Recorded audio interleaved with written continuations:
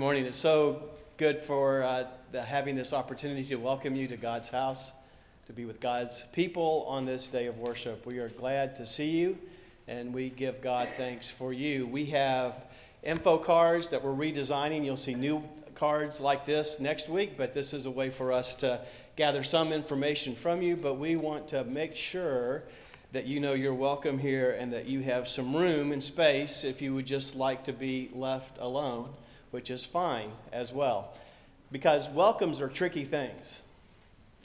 It's so easy to misinterpret them.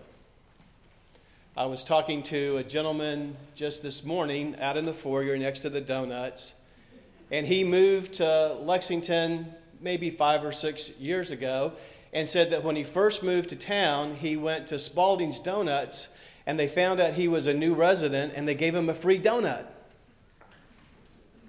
Then he went to McGee's, and they found out he was a new resident, and they gave him a free donut.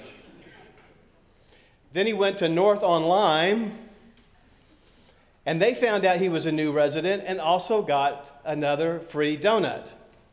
So after many of these episodes, he went with his wife to Wild Eggs.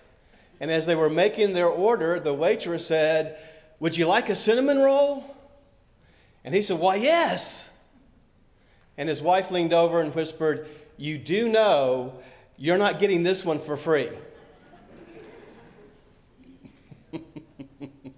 He was kind of surprised. I just thought this is what we did here in this town. You get a free pastry every time you go to a new restaurant as a new resident.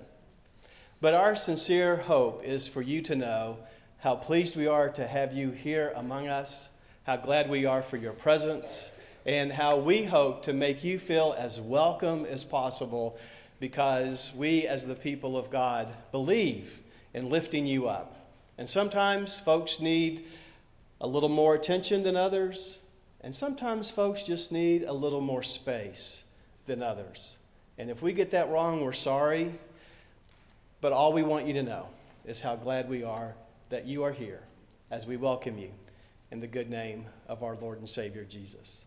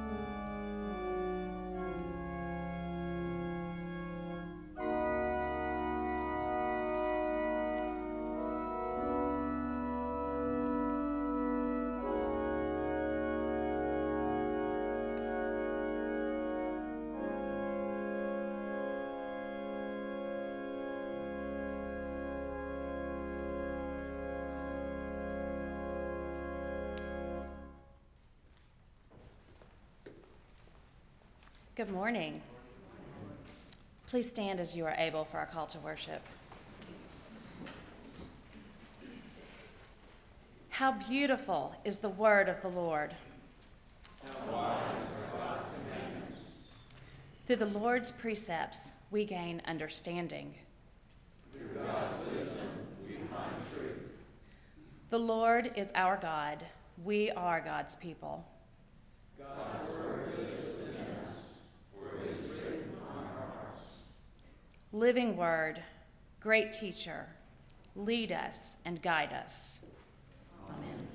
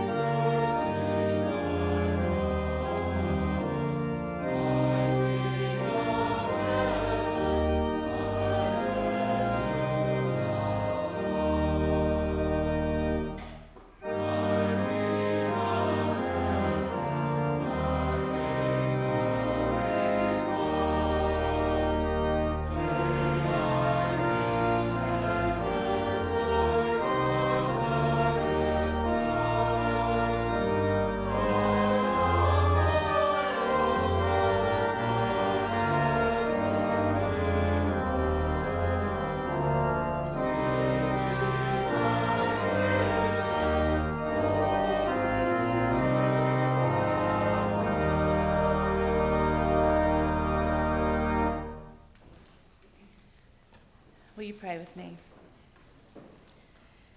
God, when we fail to appreciate the beauty of this world and this life that you have generously given us, when we neglect to lean into your wisdom, when we stumble in following your commandments, forgive us. When we seek your understanding, when we strive for what is right and good, when we try to allow your word to live in us and through us, please guide us. We live in awe, O God, of your complexities. You love us when we can be so hard to love. You forgive us when our actions seem so unforgivable. And still you pick us up, dust us off. Take our hand, and as the great teacher whose patience and compassion is infinite, you help us try yet again to live as you would have us live. Thank you, God, for your endless grace and for your beautiful word that is our guidebook to life. Help us yet again to live as you would have us live and to love others as you love us. Amen. And now pass the peace of Christ with those around you.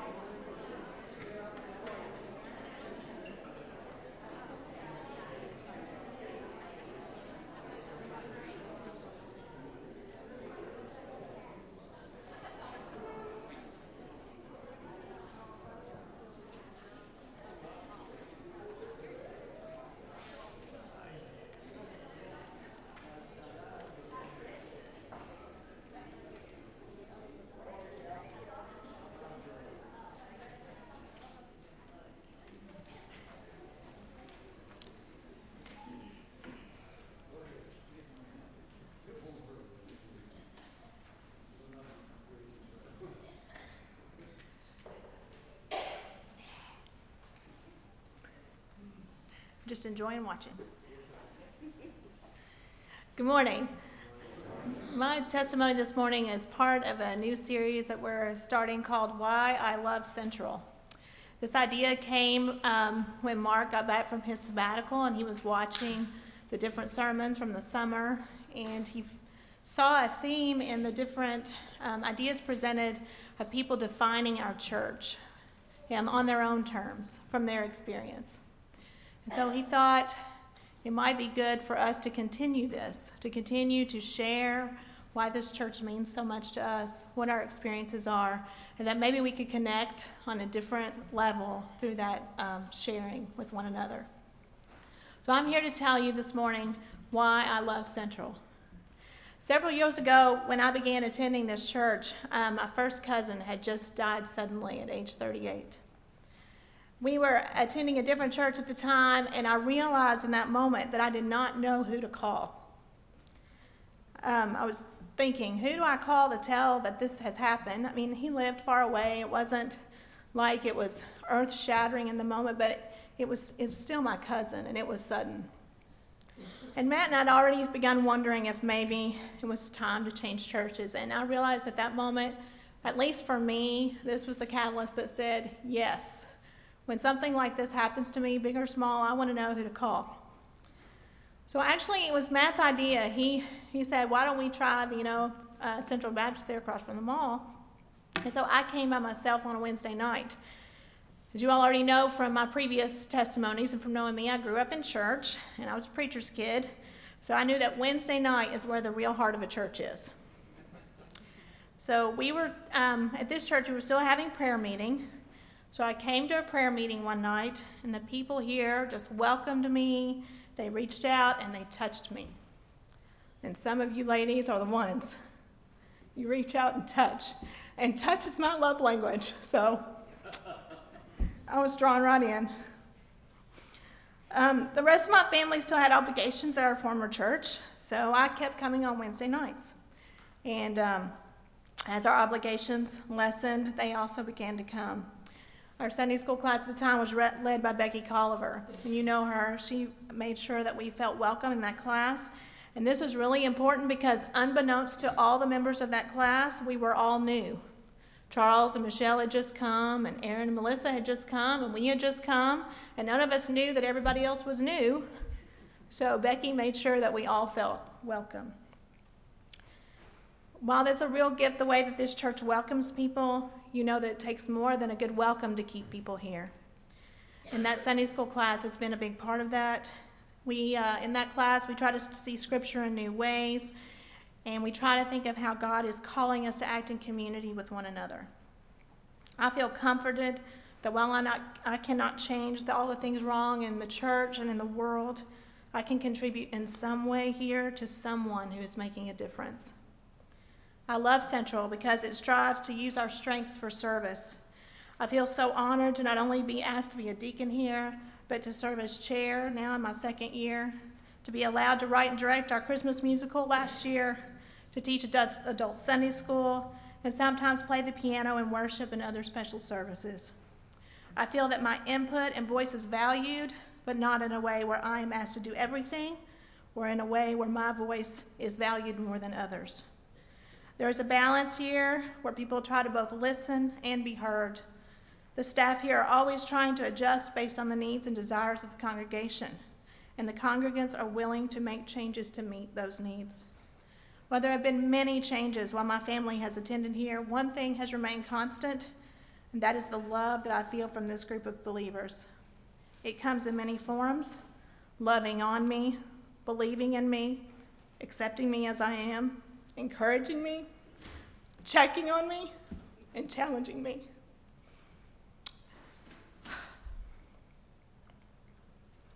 I always leave this place with a sense of hope. Hope for myself, hope for my family, and hope for the world. That's why I love Central.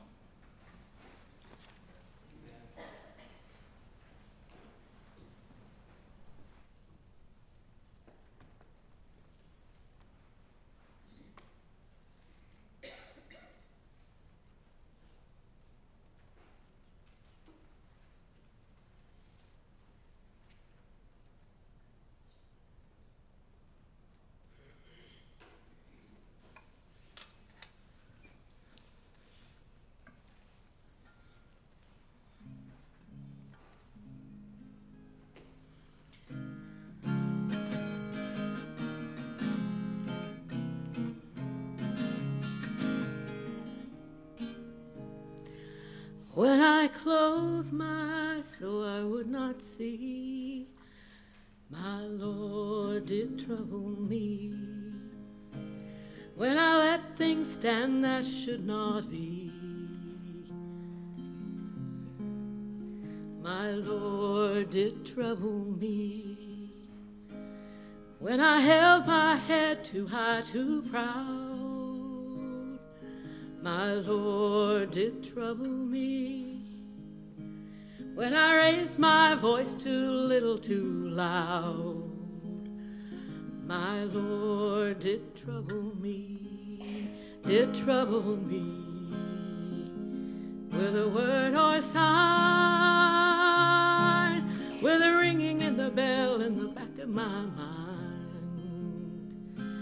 did trouble me, did stir my soul, for to make me human, to make me whole.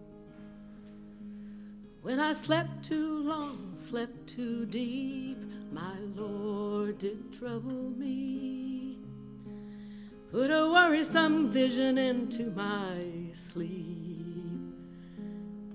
my Lord did trouble me. When I held myself away and apart, my Lord did trouble me. When the tears of my mother didn't broke my heart, my Lord did trouble me, did trouble me. With a word or sign, with the ringing in the bell in the back of my mind, did trouble me, did stir my soul, for to make me human, to make me whole.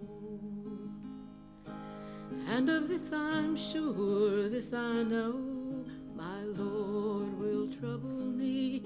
Wherever I go, wherever I go, my Lord will trouble me. In the whisper of the wind, in the rhythm of a song, my Lord will trouble me, to keep me on the path where I belong. My Lord will trouble me, will trouble me. With a word or sign, with the ringing in the bell in the back of my mind, will trouble me, will stir my soul, for to make me human, to make me whole, make me human, to make me whole.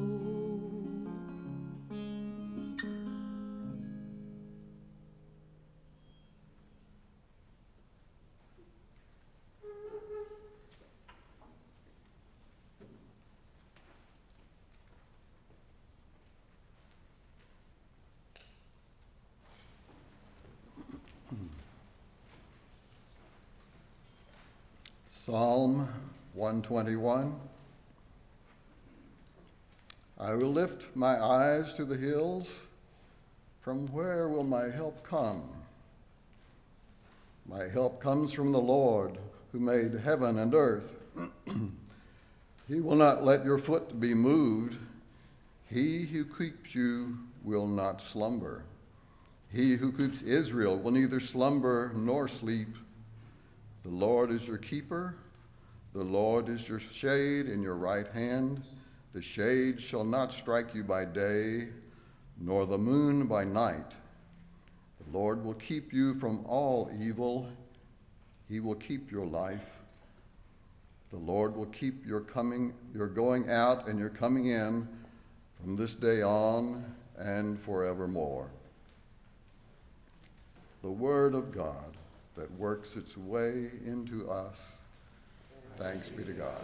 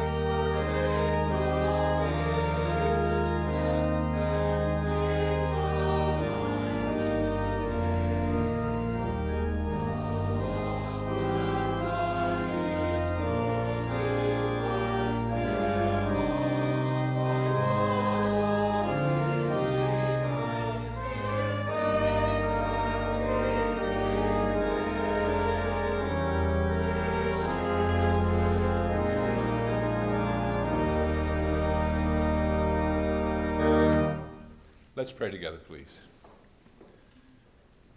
Dear God, as personal confession, I say thank you for those people whose faith is strong when mine is weak, whose hope is close to them when mine seems far away, who love when I find love difficult to give or receive.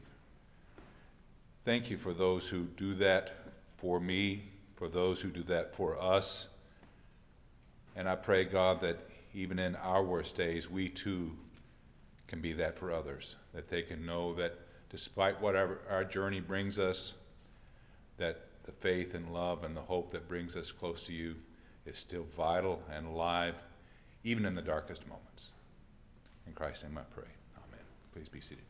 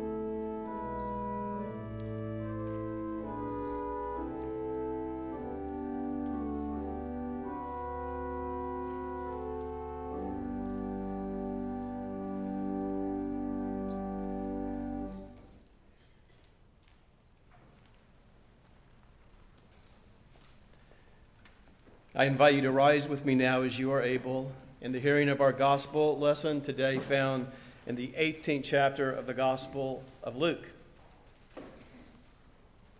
Hear now the living word. Then Jesus told them a parable about their need to pray always and not to lose heart. He said, in a certain city there was a judge who neither feared God nor had respect for people. In that city there was a widow who kept coming to him and saying, "Give me justice against my opponent." For a while he refused, but later he said to himself, "Though I have no fear of God and no respect for anyone, yet because this widow keeps bothering me, I will grant her justice, so that she may not wear me out by continually coming." And the Lord said, "Listen to what the unjust judge says. And will not God grant justice to his chosen ones who cry to him day and night? Will he delay long in helping them?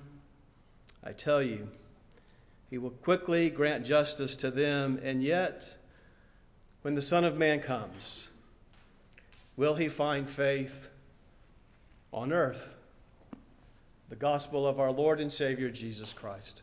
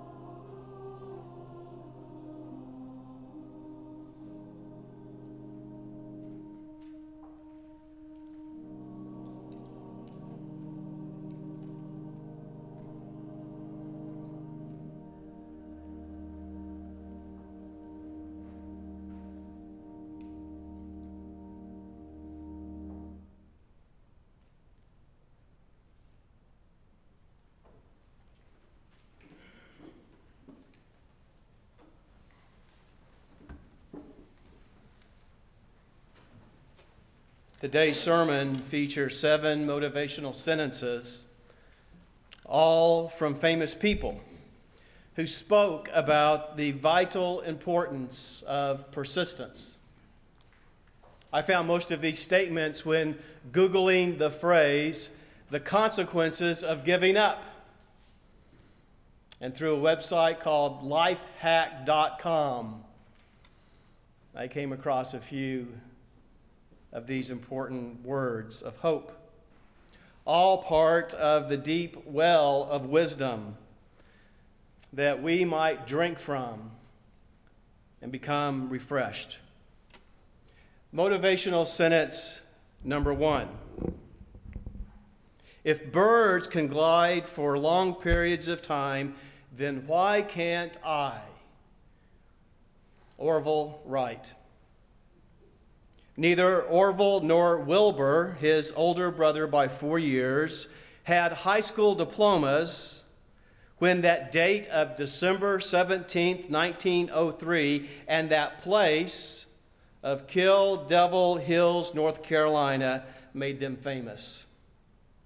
For 12 seconds, the aircraft that they had been perfecting for many years, that they called the Wright Flyer, W-R-I-G-H-T, lifted from the ground and traveled 120 feet in the air before touching down on the soft Carolina sands.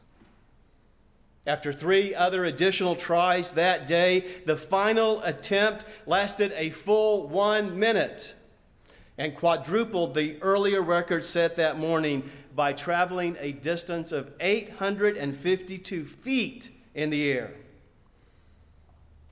Thus began the great era of human-defying gravity and taking flight into the wild blue yonder and beyond to our moon and maybe the distant stars. Our parable confronts us with a similar question. How long does it take for our prayers to find their way to God? At the time of the writing of Luke's gospel, the community was dealing with how the things of God seemed to be slowing down. Some people had seen, but others had only just heard about the many wondrous things that God had done, as recorded through Luke's double-volumed Luke Acts. The Holy Spirit had been mightily at work through Jesus and the spreading of his message of love and redemption through his earliest followers. But now, this second generation of Christians felt overwhelmed by the power of the Roman world and its challenge against the advance of the fledgling church movement.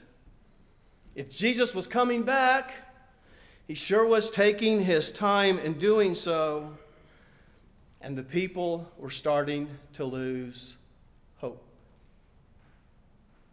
Motivational sentence number 2. If I have done this public any service, it is due to my patient thought, or we might say today, my persistent thought. Isaac Newton. Isaac Newton failed as a farmer before he found his way to a career in science. Let that be a lesson to you. Farming is a lot harder than science. And Luke offers us a parable about the persistent widow. We don't know the exact nature of the injustice that had been done to her, but she was powerless, without an advocate, and unable to fend for herself. With no one to help her, she became her own advocate and took matters into her own hands. Motivational quote number 3. This one from Abraham Lincoln. Always bear in mind that your own resolution to succeed is more important than any other. Now, all of you likely know that Abraham Lincoln failed at 2 attempts to be a senator before he was elected to be president of the United States. And with the domestic conflicts that he inherited, we could hardly count it a reward for his new status as a leader that he had now a nation at war with itself to contend with, and suffering severe bouts of melancholy and perhaps clinical depression. The steady hand of Lincoln's gentle strength has enshrined him as one of our nation's greatest presidents. Persistence can grow out of our desperation, especially when we are fighting for our own personal survival. But in order for our cause to truly last, it needs something more. Something just not tied to the fate of just desserts or fair outcomes. Let's admit it. At times, the wicked will prosper, and the good people and the good causes they advocate will suffer. And we begin to think, has God given up on us? Has God abandoned us? Is there even a God who cares to hear my concerns?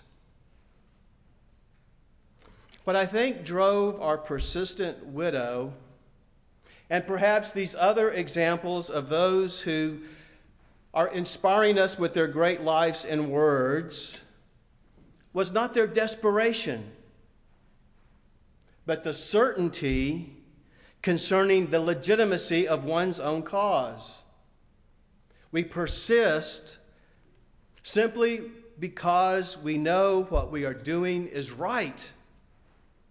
And it is within that embedded righteousness that we find our own justification to continue. There may not be a single person telling the truth anymore, but because I believe in the importance of truth-telling, I will not succumb to the winds of the age. There may not be anyone caring for anyone's welfare but their own. But because it's so important for me to live a life of compassion for others, I will not surrender to the parading and pervading mood of nothing but self-interest. Despite all the evidence to the contrary, I will stay the course. I will persist and seek to do what is best and good and right. Motivational statement number 4. I failed over and over and over again in my life, and that is why I succeed. Basketball great Michael Jordan. We will get it wrong, but God loves us and forgives us. We will keep getting it wrong, and God loves us and forgives us. We will want to give up, and God will love us and forgive us. We will give up, and God loves us and forgives us. Because if you've been thinking all along, and maybe when you've heard this parable in the past, you've assumed that God must be like that most unrighteous judge, and finally will relent to our cause by our constant asking. But maybe you've got it all backwards. What if God is most like the persistent widow? The one who keeps at it. The one who never gives up on us. That we are the unjust judge. We are the ones reluctant to act. And it is God who is pleading God's cause before us, praying that we would enter into the messy place of life for a cause greater than ourselves. And like that persistent widow, powerless except for what we might do for God, God waits and encourages and keeps at it and keeps asking and keeps prodding and keeps troubling us. We are the ones that need to be told, do right. Do what is good. Do what is honorable. Don't give up. Keep at it. Motivational statement number 5. Action is the foundational key to all success. Pablo Picasso. What do you do when your questions are greater than your answers? What do you do when your doubts are greater than your certainties? Those who have figured out how to persist in prayer as a discipline of life have realized that prayer cannot be tied to results all the time. They continue to ask even when answers come slowly. For if we received an immediate and satisfactory answer for every question and a quick fix for every prayer, isn't it likely that over time we would become more spoiled than saintly? While we may want the speed of a Xerox copy, God is painting a masterpiece. And masterpieces take a long amount of time to complete. Number 6. This one from Mark Twain. To succeed in life, you need 2 things: ignorance and confidence. We can get all excited about the great things God has done in the past. The parting of the Red Sea, the Jericho walls come crumbling down, Jesus' defeat against the scourge and sting of death. But most of us live our lives through the persistent and quiet power of God. A God who is patient. A God who moves at times too slowly for our appetites. A God who works as much through the lightning bulbs as through the lightning bolts. A God who is just as likely to show up in the living section of today's paper than upon the front page. And rather than giving us a quick off-ramp of exit and rescue, God promises to walk with us through our questions, our anxieties, our uncertainties, our worries.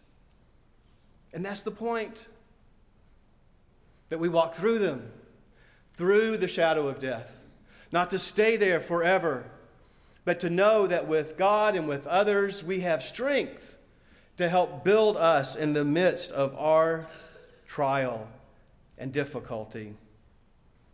That we persistently, courageously, compassionately move through, with others helping us, with God blessing us, with God calling us, in order to build inside us something far more important than what we might foolishly declare as our deliverance.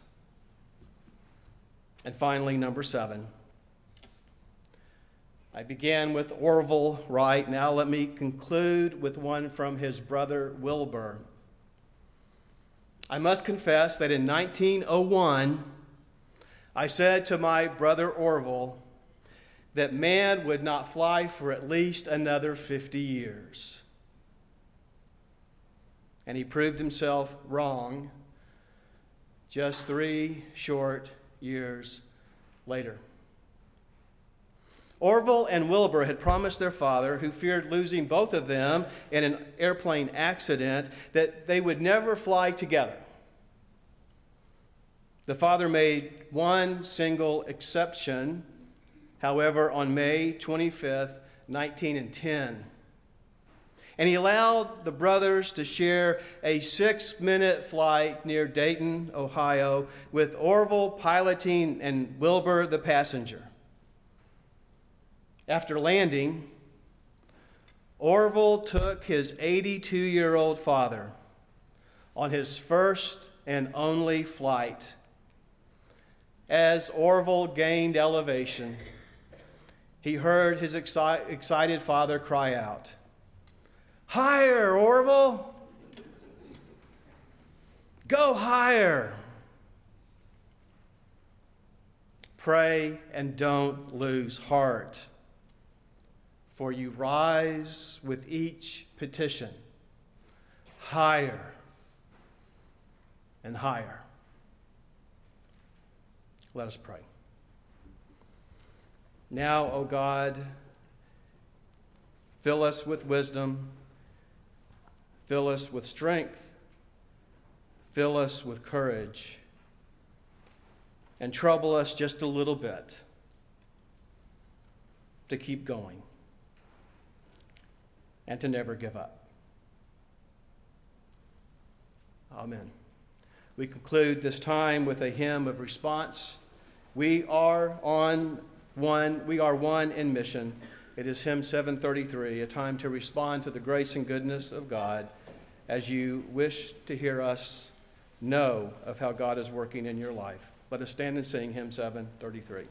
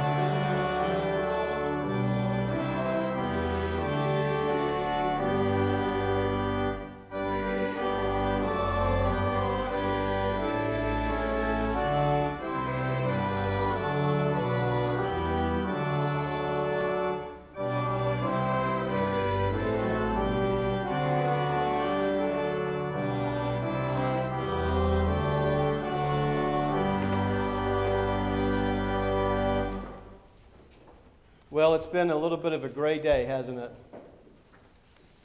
But inside this room, there has been a brightness and lightness of grace and love. And truly, every part of this service has uplifted my heart. I am so grateful for Christy's testimony, for Jane's special music, and for the choir's beautiful anthem. I almost wanted to sit down and not preach that sermon. It's been a good day. In the life of our church, you'll notice wonderful things that are happening that you can engage with.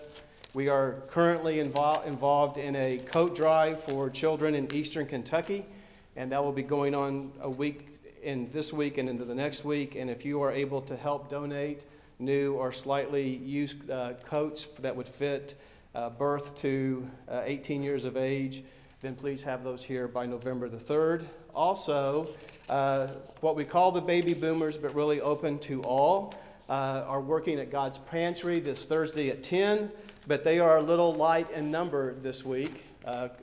Cecilia Broadwater fell in New Mexico and broke her ankle, but she came back home. But she said, there I was, far away, in a far distant land, almost the desert, and she had to go to the ER because she had fallen and twisted this ankle that now is broken. And walking in the ER, her doctor had on a UK t-shirt from the University of Kentucky. And even though she's a Louisville fan, she told me, I'm hoping now she realizes where God truly lives. But she's home now, had some outpatient surgery, but she would have been helping at God's Pantry, but obviously cannot. Another person is having some cancer treatment, so they need some help, and if you can help them do that this week at 10 o'clock. This Thursday at 10 o'clock. Any other words of hope? Well, they are words of hope. They are here in the pew with each other. Spend some time sharing after the service as you lift up one another in the grace of God. Would you bow now for the benediction?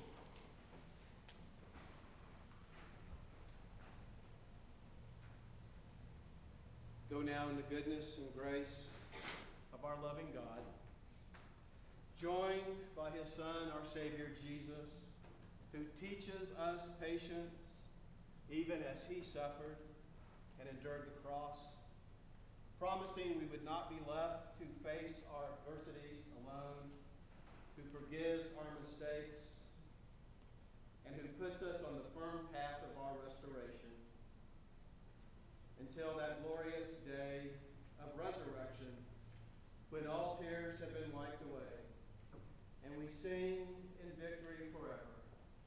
Let us walk in the love